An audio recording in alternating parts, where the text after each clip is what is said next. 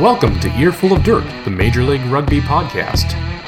Featuring Aaron Castro in Arizona, Liam Poach in Boston, and Craig Gradelli in New York City. For those of you new to the podcast, each week the guys share news, views, and abuse from Major League Rugby, the United States Professional Rugby Union, along with information on the USA national team.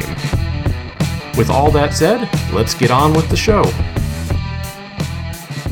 Welcome to Earful of Dirt. I'm Aaron Castro. You can find me on Twitter at the Strobro. I'm joined tonight by Liam at Poacher Rugby on Twitter and Craig Gradelli. Hopefully, he is at American RFC on Twitter. How's it going, everyone? Going fantastic. I'm still defrosting from the game over the weekend with the New England Free Jacks. Unfortunately, it looks like Craig though is currently frozen. Yep. Quite, yeah. And he's back, dude. So how are you doing? I'm doing great. We'll see how my phone is doing. It's the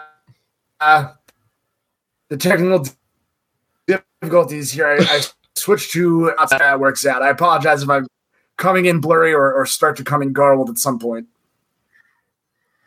All right. Hey, man, sometimes you're playing a man or two down because people didn't show up for the game. But the thing is, though, you play anyway. And that's what we do here at Earful of Dirt. Yep. So, I mean, the biggest thing that happened this weekend was not the MLR preseason when it comes to rugby. The Chiefs did win today. I know Liam and I are AFC people. I think I am an AFC person. I was rooting for the Titans, believe it or not. But the Chiefs are going to the Super Bowl, and but the NFC person in the house is either watching his game in the background, and that's why it's lagging, or he just doesn't care because they're not the Giants. Yeah, man, the Giants just picked an apple from the Patriot tree, didn't they? Hiring Joe Judge, then hiring Jason Garrett as their offensive coordinator. That was funny. That's beautiful. I heard Freddie Kitchens might even join that staff, which will just be the ultimate dream team. I wonder, Craig, are you there? Are you live? I can hear you. Yes. Whoa. This is going to be an adventure. Is Craig still alive? Well, it's no, I can see like his eyelids go. All right. So we were talking about Joe Judge hiring Jason Garrett. Oh, I like it. I love it. I hope that Jason Garrett comes with some excellent secrets about the weaknesses of Cowboys players to transfer into the Giants' institutional knowledge. Mm-hmm. Turning that 3-13 season into an 8-8. You can only go up until a certain point from here, baby. Yeah, look, Liam, it's all good and well when the questionably ethical Patriots have won a bunch of Super Bowls. Now you can brag.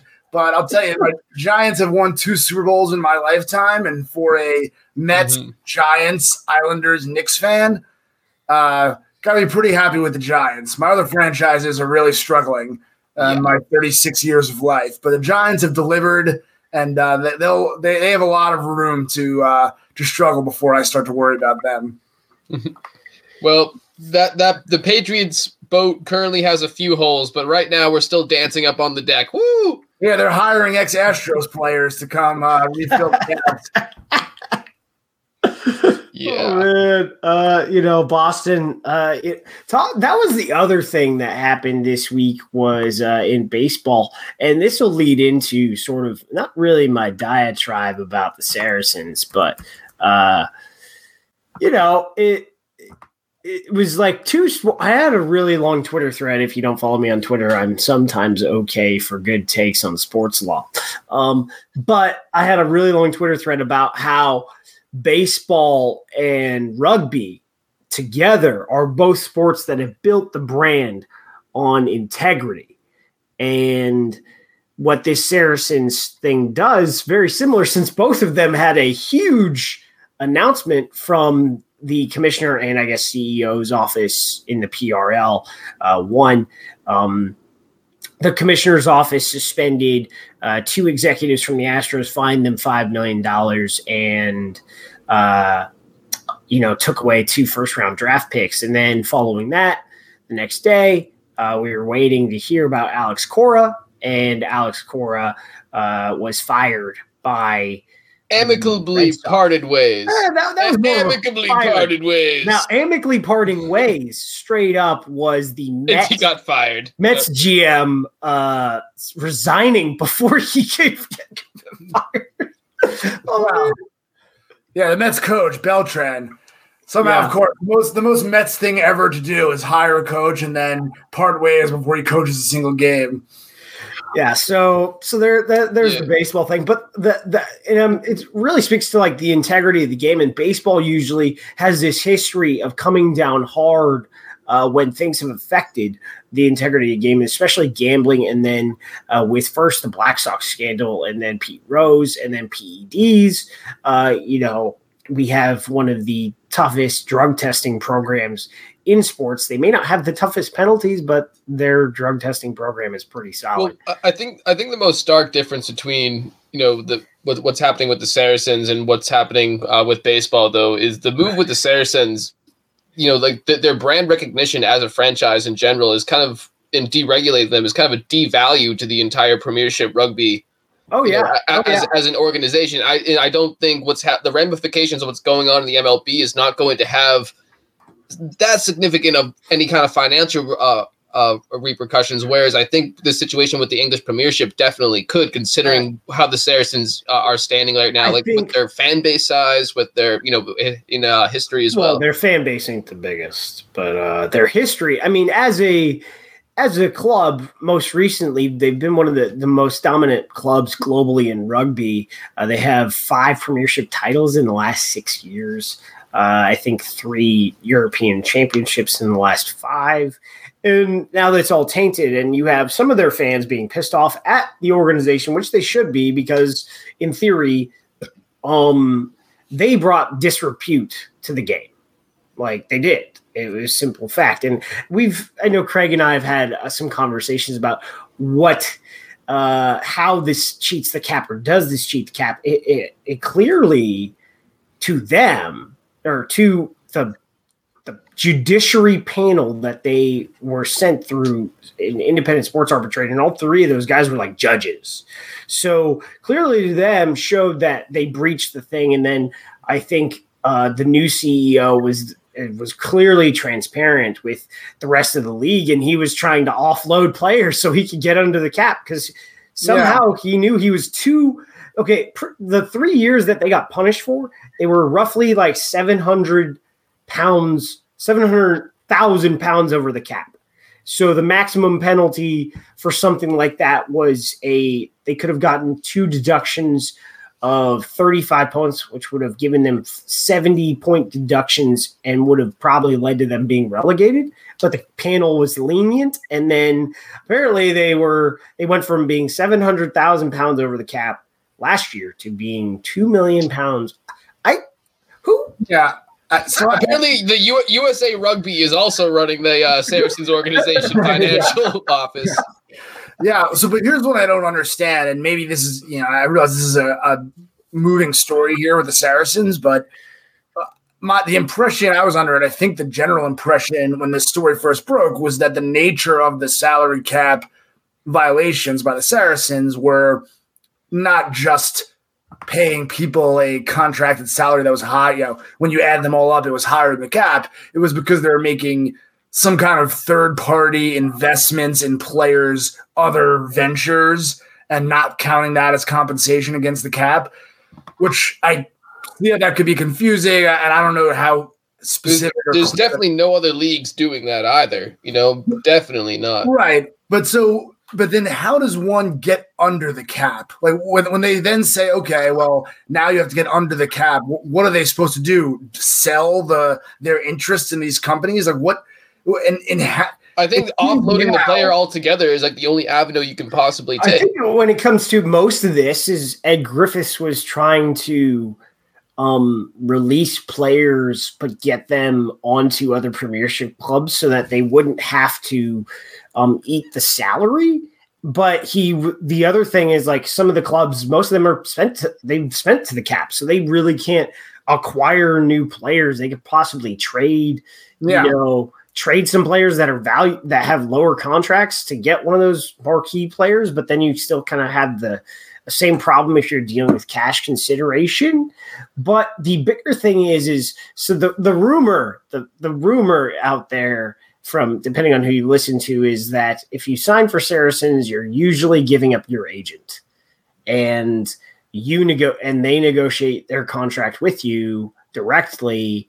And well, most of the players on the Saracens were not too keen on renegotiating their contracts at all. And then I guess my question is, why do their contracts need to be renegotiated if the nature of the salary cap violation was in the form of, equity investments and other things? Well, unlike their contracts were fine. Unlike the NFL, I mean, supposedly the PRL contracts are all standardized, but I'm guessing they're not if it's like this, because then we get to if their contracts were good to go, and this was just co-investments, and you could just cut away the co-investments, right? You just be like, the way to get under this is the 2 million pounds were over. Hey, buddy, you needed that money. You're not going to get it anymore because we tried. We hooked you up. You knew the deal and we got caught. So we're just not going to pay out 2 million pounds in whatever. Right. Or they sell their interest back. When it's put into that context, though, it sounds like it should be investigated as fraud almost. Well, that's the other question is, so if they didn't not just sports fraud, but like fraud. No. That was brought up as well. So Companies House probably, which is their IRS, will probably be looking into the Saracens books. The other interesting thing I thought was, how bad are the Saracens books that they would not go through a forensic audit and just take automatic relegation?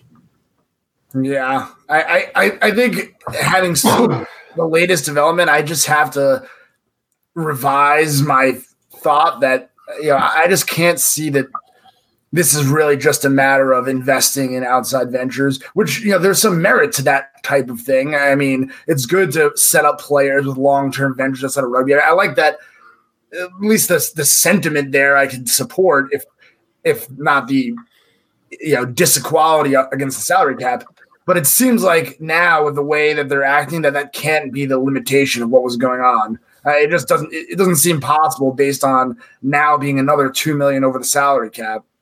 My biggest thing is, like, if I don't know, but I would think if Nigel Ray, and this is where I'm not trying to, well, I don't care. I don't know the guy. He's not my friend. And people say he's done great for rugby, but he cheated for 7 years in this game. So maybe that's not doing great for rugby. But the only point I have here with this is, after the penalty was the 35-point penalty was handed down after the World Cup, presumably he knew what the penalty was, and the PRL just did not go public with it because they didn't want to take away the focus from the England national team in the World Cup in Japan.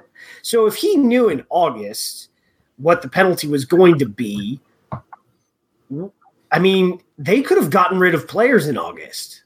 Like, teams were still acquiring, new players. They could have moved guys to France, and maybe they wouldn't have been all the way, but they would have started to get close. And then instead of spending the 2 months after the announcement trying to get sympathy from the press saying, hey, we've done so much good stuff. And then finally, the rest of the Premiership owners are like, dude, you have to resign as part of this agreement. It's like, no, mate, you have to leave. It's not just like an I'm sorry thing. You got to go, mate. Yeah.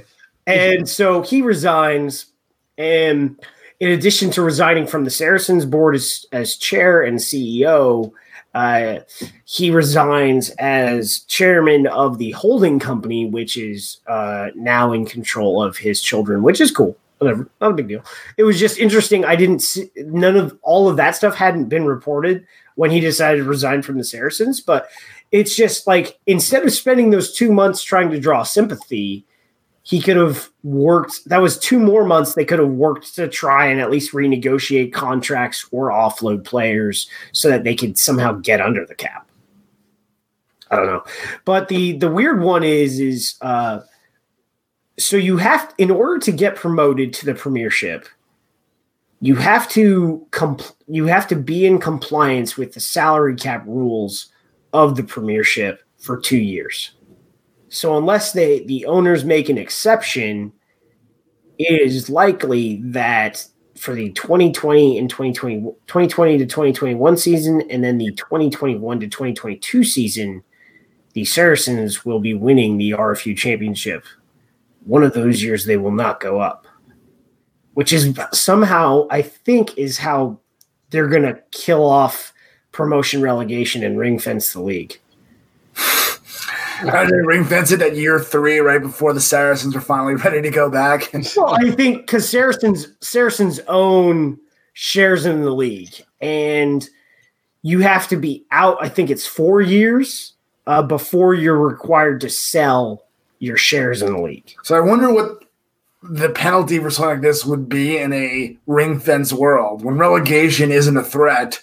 I wonder what you do instead. I mean, in like the U.S., you would take most of the leagues in the U.S. you would take picks. Well, in MLR there aren't picks, so you would take salary cap space and have a higher monetary fine. Yeah, you need big salary cap space though, right? Or not a huge amount because right now we don't have salary cap space. You can easily take. Yeah. But I mean, in a fixed league is similar to what happened to the Astros. You lose first round. I mean, you look at those two situations side by side. I feel like the Astros penalty was far less impactful on them. Oh yeah, for sure. For sure. But I think there was what was the NFL penalty where the NFL took like 3 picks from a team. I forget. Shut up. I'm not talking about New England, weirdo. But they did take a pick from you. They took for Deflategate. They took a 1st-round pick. They took a 3rd-round pick, and they took there was a team they took 3 first-rounders from. Who could keep New England's various violations in order at this point? But the point is, like, 3 first-round picks. Oh, was it Bountygate?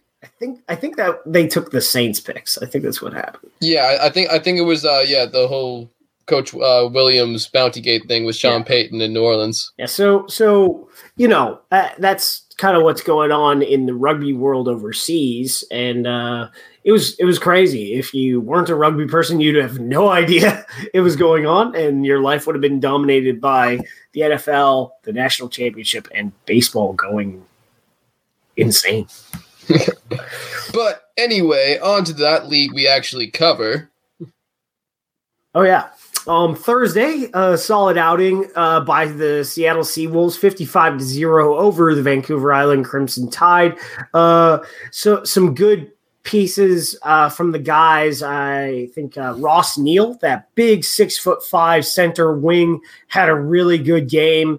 It's the best. I said on Saturday morning Team Juice with Liam. It was it's like having a lock out on the field, except they're fast. Yeah, no, when you have that much weight and speed coming at you, it's going to be hard for anybody to tackle you.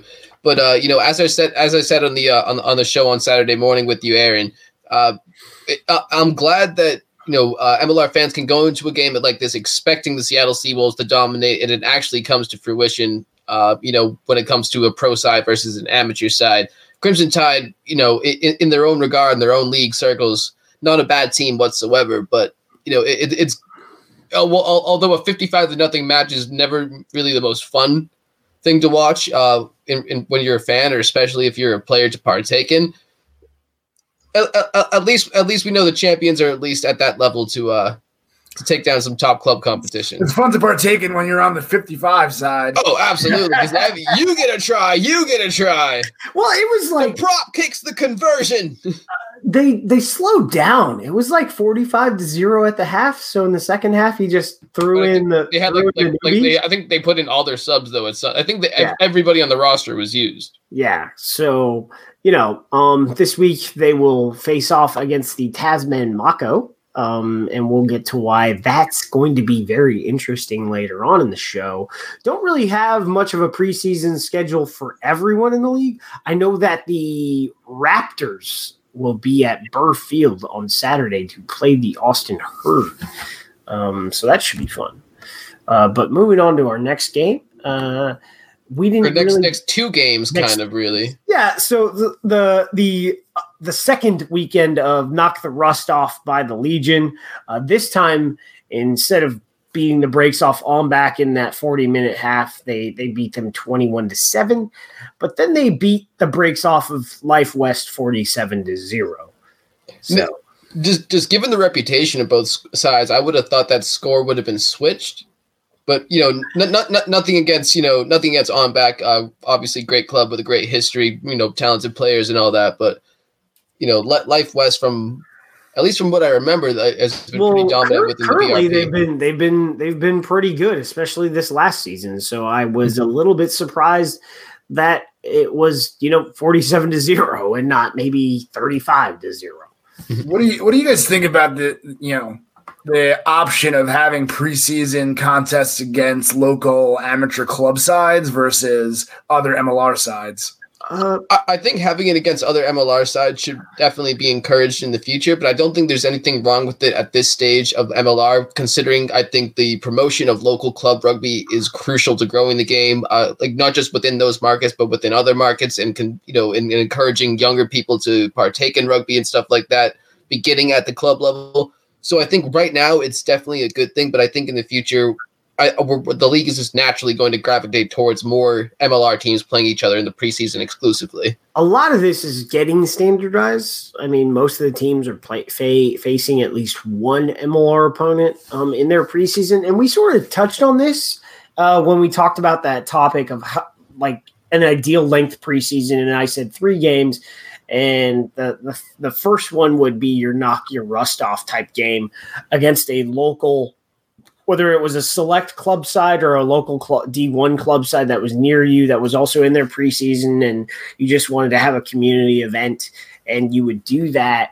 But this is last week was perfect, I thought, for San Diego. You face off against 2 different teams in live opposition, and then the idea would be this week you'd play an MLR team, which a bunch of different MLR clubs congregated in Vegas to do, which we'll get to very shortly. But I think with the way rugby is, you wouldn't be in the same. You wouldn't face the same issues as, say, an NFL team in preseason going down to anyone in college football and having a joint scrimmage, because there is a dramatic difference between a college football there's team. 35-year-old men hitting 18-year-old players, and which I guess it's not any different in rugby, but just is, man. Yeah, pretty much. It just is different. I can't really explain why. Yeah. Also, is an outgrowth, a recent outgrowth of D1 rugby here, basically, where NFL football is, the top level, extreme professionalism versus, a clear tier down in college. Yeah. So, but we saw this, it was a couple years ago. I'm kind of saddened the program hasn't been able to take that next step or even maintain where they were. And that was the privately ventured USA Islanders team that played in Bermuda. What was it? Yeah, Bermuda against the Saracens. And that was on Flow Rugby of all things. And it was not a pretty game. The Saracens had a bunch of premiership players to include Chris Wiles, and I think they beat them 82-0. Well, they were probably cheating, so I give that win retroactively to us.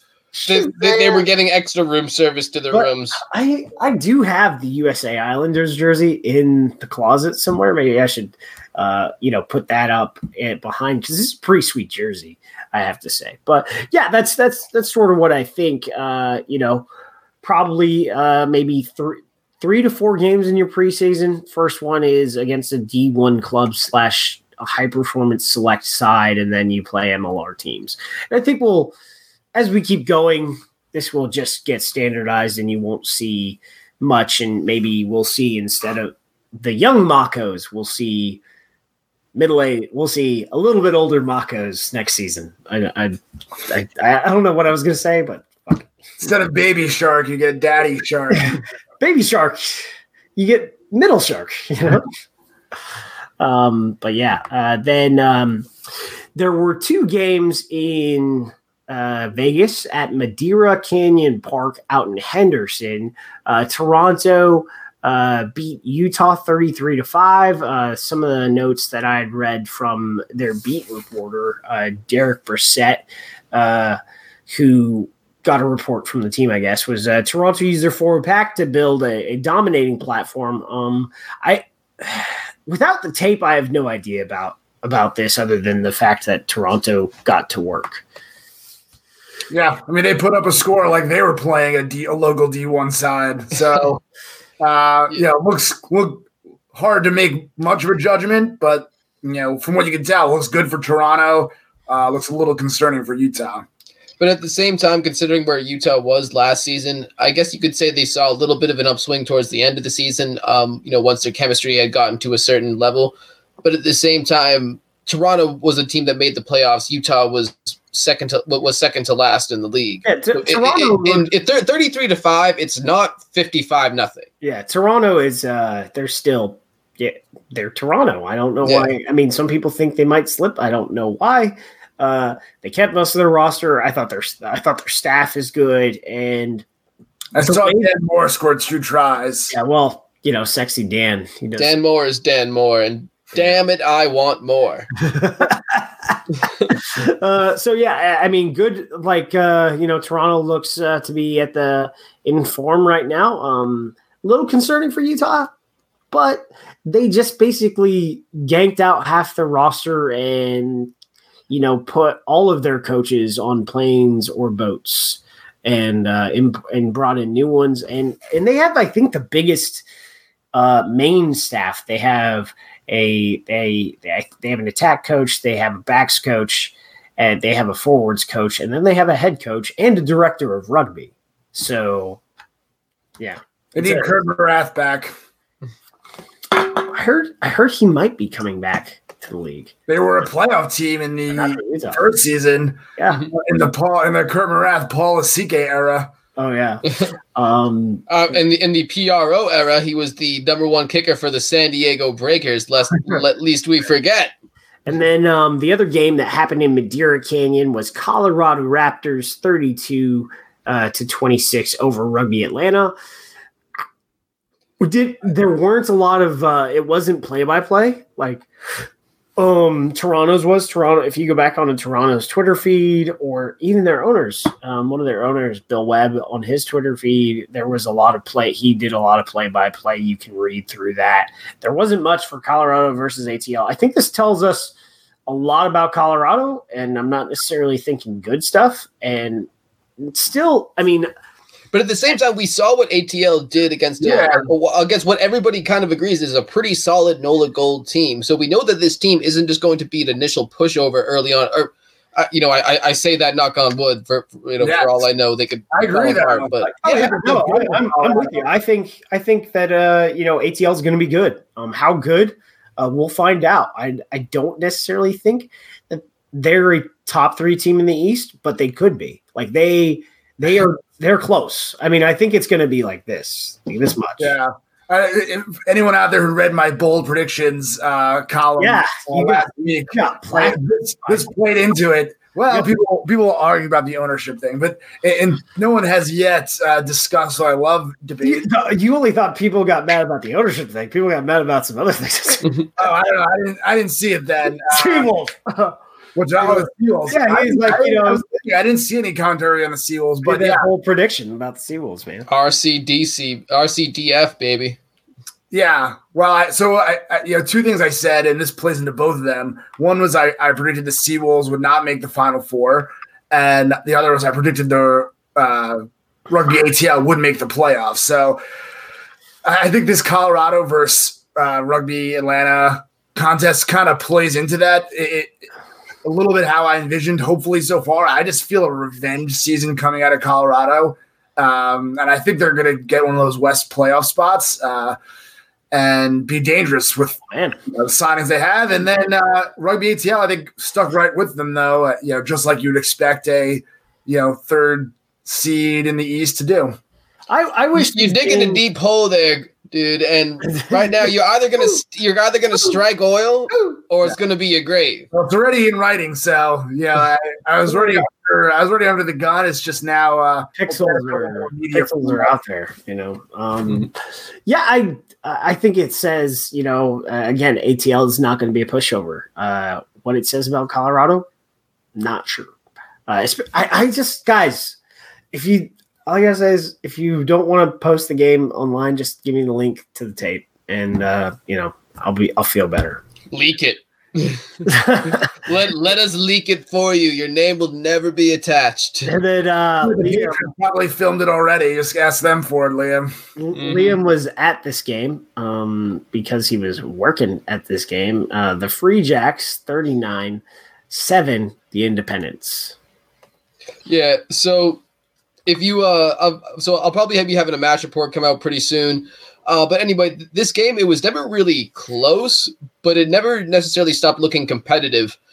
In the first half, the Jacks, they had a lot of key starters playing, including Kensuke, Sean McNulty, Kindergan. Then in the back line, you had guys like Danny Collins, Leader, Mitch Wilson.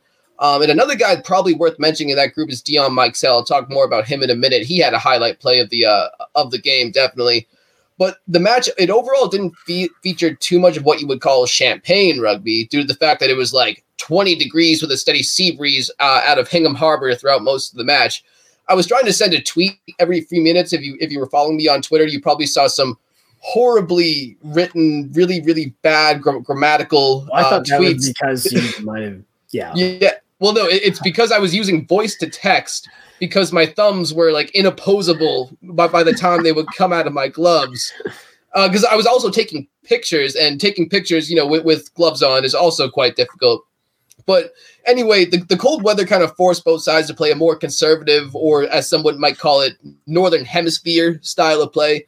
Meaning lots of attacks with the forwards, attempting to move the ball methodically, allowing your backs to take advantage of whatever space that creates with some relatively simple line passing, or else the good old chip and chase, which was definitely employed a lot by both sides during the match. Now, what the Free Jacks did well was that aforementioned methodical movement of the ball with the forwards. The Independents, they were showing grit, I guess you could say, defensively. But unless they were able to force a penalty, which there were a decent amount on the part of the Free Jacks, the Jacks just kind of tended to work the middle of the field until they came up with pay dirt. There was a lot of instances of tons of passing phases right at the try-line door, with the Independents putting up a good fight. But again, Free Jacks have a really good forward pack, and they were able to punch the holes. Now, scrum half Eric Thompson, after the game, he told me how the team, they really came together in the second half, and that was definitely evident just from watching it. And one guy who was able to capture man of the match honors, Mitch Wilson, he was the big beneficiary of that, because once the guys were kind of used to the cold and a little bit warmed up from the first half, they were able to pass it out wide just a little bit. And so that All-American kid was able to take advantage of it, get a try, get man of the match honors, like I said. Now, Coach Smith, after the game, he told me that he saw the backs fall out of what he would call their systems a little bit too soon. Now, whether that was because of the cold or just because of the early season lack of chemistry or whatever, that remains to be seen. But there is going to be a whole nother week to examine what they did against the Independents and try to get it cleaned up before the start of the season. Yeah, I think scoreline wise, pretty good. Cool to see. The Independents had some rings. The one try by the Independents was a great one. They were actually able to force the Free Jacks, on the back foot in the scrum, allowing Mr. Big Man Cody Davidwitz, who that the guy was playing out of his mind the entire game. If Jared Collinson for the Independents hadn't had such a crazy good game, he probably would have got man of the match honors. It actually went to his little brother Cam, not Jared, but. Yeah, great game by the Independents, though. I'm just picturing Liam in the stands watching like that scene in the beginning of Good Will Hunting when they're all watching the Little League. Liam's taking in these contests. Nah, I was pacing the field, stalking with the camera. I was the poacher.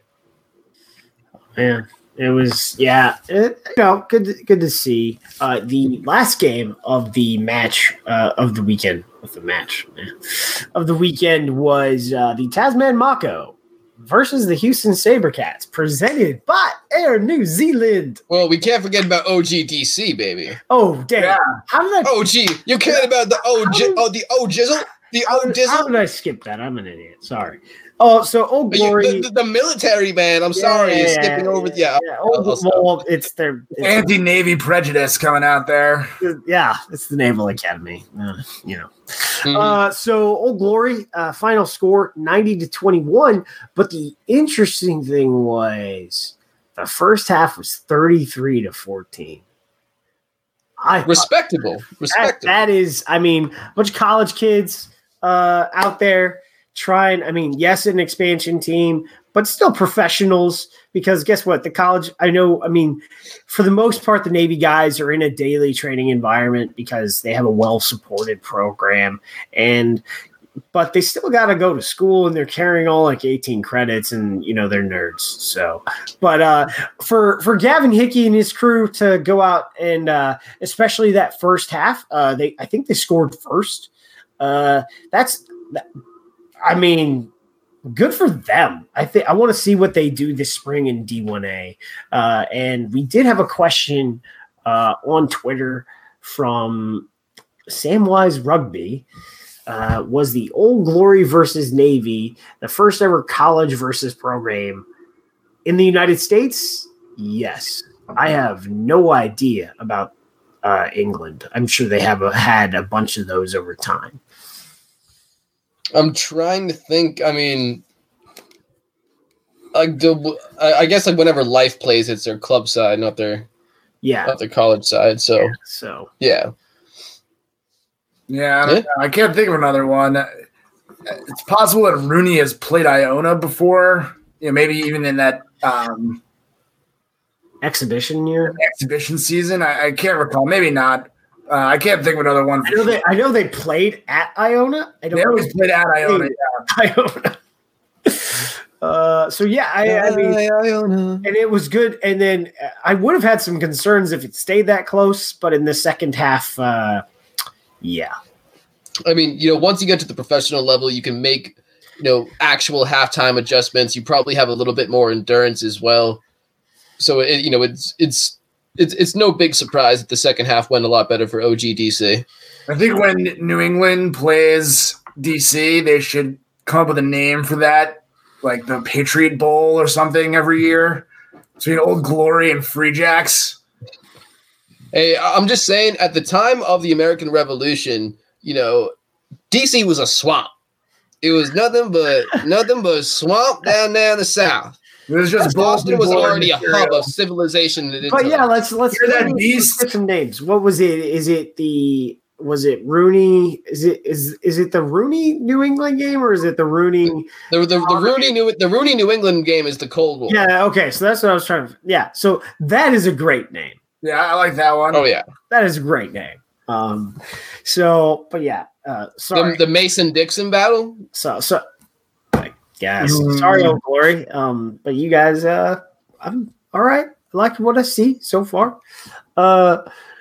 Moving on to the final game. This was on Facebook Live. It actually peaked. They had about 1,200, maybe a little bit more because I was more focused because I put it on the big screen than on the game than on the count. But for Facebook Live, for them, for whatever reason, they weren't on ESPN Plus last year, and they were on Facebook Live, and I don't remember them getting over 400 viewers on Facebook Live. But for this game, 1,200. But you don't know how many of those people are Mitre 10 fans that are watching for that reason. True, but still impressive. Still good. It's good luck. Yeah, and when it came to this game,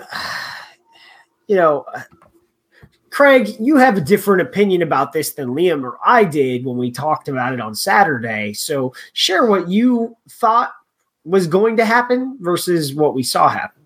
I thought the Mako were going to win comfortably, to be honest. I realize it's not their first side, but it really wasn't Houston first side either. And this is a championship pedigree team from New Zealand playing a team that finished bottom half of the standings in both years so far. I thought this would be a comfortable win, and I think in actuality, Houston played it much tighter than I thought. Yeah, I thought it was going to be a SaberCat victory. I put it at -6 on last week's show. Colorado played the USA Collegiate All-Americans in the 2018-2019 season. Not a pro team versus a college team, but it was a college select side. So college select side. I guess that is fungible, but yes, college players. Got it. So for those listening to just the audio version, we just received a comment answering our question as to whether or not there was ever a college side playing a professional MLR side. So so the USA Collegiate All-Americans in the 2018-2019 season did in fact play the Raptors. But as I was saying about the Tasman Mako game, though, I thought I gave the SaberCats -6 mainly because I thought that, with the older the average age being what it was, the disparity between it, I thought they were going to be able to play a more physical game against the Mako and wear them down. So I thought the Mako would probably not have it as productive of a second half. That obviously wasn't the case because they really came out in the second half and secured the victory, despite the yellow cards almost giving it away. Yeah, they played with 14 men on the field for 20 minutes of that game, so I wonder what it would have been like.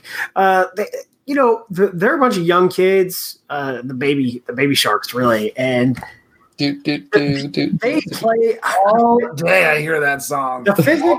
I would say the physical intensity, and I talked about this last season, especially with San Diego. The physical intensity they brought, maybe not the best handling at the time because they played an expansive game. They decided to pass the ball around and do a bunch of stuff, and because they decided to pass the ball around, it kind of gave Houston a little bit of chances because, a few times the defense was in the right place, but I was a little impressed by Houston being able to come back and get settled in the first half rather than getting beaten off the pitch. However, I would say, if you're Coach Healy and you're Coach Emmerich, you're looking at this one, you were probably wanting to come away with a win, and you were wanting to look a lot better than you did. You were wanting to be more physical at the point of attack, and in fact, the Mako had the initiative for most of that game. And, well, if anything, if I'm the Seawolves, if you look at how good they can play, you're coming away with this, and you're going to put out a serious team this week. Which is what I would do, because hey, they're going to give you an MLR level contest, so take advantage of it. Yeah, no, I definitely agree, and they have the people on that roster to make it competitive. They have the championship pedigree. It's just whether or not they see a preseason game is worth putting out a full strength roster, because at the end of the day, it would just be playing for pride. For development too, but yeah. I agree with both of you. I think this is definitely attainable. I still probably think I would give the Mako a slight edge if I had to set a line, but I think this is definitely winnable for Seattle. So I hope they put out a full strength or close to full strength lineups. I'd like to see how it fares. Yeah, I agree with that. I guess we had a few questions come in through Facebook. I know last week we were kind of poor at, or I was kind of poor at getting that done. But I will go through. There was a question I remember from the Taft Rugby Club asking whether or not the success of Houston Stream versus Mako getting 1,200 views, whether or not that would give Seattle incentive to stream the match. Right. My initial answer would be no, just because setting that stuff up, again, takes more than a week sometimes. But at the same time, it's not totally impossible that they would be like, hey, maybe this could be some quick sponsorship dollars if we're able to make it work. So I mean, from what I understand, Air New Zealand contributed to, that's why they were a presentation sponsor, contributed to the production costs of that game. So I think Seattle will probably try to, work on some stuff so that there will be some type of broadcast, some type of decent quality broadcast rather than, what normally takes a month to lay on when it comes to resources for the level of production that MLR goes through for regular games. The other question from William Stillwell, what's going on with the LA expansion team? We got the announcement and then silence. With the what expansion team? Sorry. The LA expansion team is LA. like Loyal's website doesn't mention anything. Well, I will point out that although the commissioner announced the locations of the team, and I'm pretty sure it will be the LA Loyals, don't get me wrong here, the location of the expansion teams at the NOLA Gold press conference, the league with the official announcements like we've seen with every single expansion team has not been released. So I couldn't tell you when they will start doing like all of their stuff locally and online. It's kind of up in the air, but as far as I can tell, as far as I know, they have an operating license, but so does Dallas. So there you go. Yeah. Speaking of Dallas, the only updates that we have right now is the funding of Chevron Park has gone through, and it's not 100% confirmed. Reverchon, yeah. So the whatever, but it's not 100% confirmed though that's going to be the venue for the Dallas team though. Yeah, I mean, I know that Donnie Nelson is connected with Reverchon Park LLC, which will redevelop the game, and they've talked about having rugby there, and they talked about playing rugby games at the hearing of the city council, but there's nothing definitive if that's actually going to be the venue. Like, we don't know because there hasn't been any other announcements in regards to that. So, I think that's all our questions. So, yeah, I mispronounced the name of the park. Sorry for any Texans who are mad at me. Chevron, apparently. Chevron, yeah. But what are the things we're looking for? Craig, when is the Barbarians game? I still haven't seen a date put to it. All right. The New York Barbarians match is supposed to be coming up, and also that Toronto game for New York, which will be in the Orchard Park Dome, wherever the Bills play. So where they practice, yeah. If you're, that's one that should get a name too. New York versus Toronto, the one they play in Buffalo, should be like the border skirmish or something like that. Is this like Japan, where every event has like a mascot, like some sort of celebration? Did you see how Japan did in the last World Cup? Have you been? Believe me, one of them is on the New England Free Jacks. Kensuke was playing in the game versus the Independents, which is one of the most surprising things, I thought. Have you seen the top league attendance recently? Holy moly. Like 35, like this is a league that's considered unsupported, and they've been having 35,000 people show up to games. And they're about to get 15 Saracens, so. Oh! Zing. So yeah. So Rick Collins says, I hear through the grapevine there is a director of rugby unannounced looking at rugby talent locally in the Dallas area, which... Thank you, Rick. Yeah. Cool. Thanks, Rick. It's live on the show. That's you. That's scoop. That's that's what I love about doing it live on Facebook. Everybody can chime in. Gotta love those breaking news reports. So, I think that's it for me. What do you guys got other than getting back to this football game? Yeah, I love that preseason's kicking off. I'm ready for rugby to be back in the States.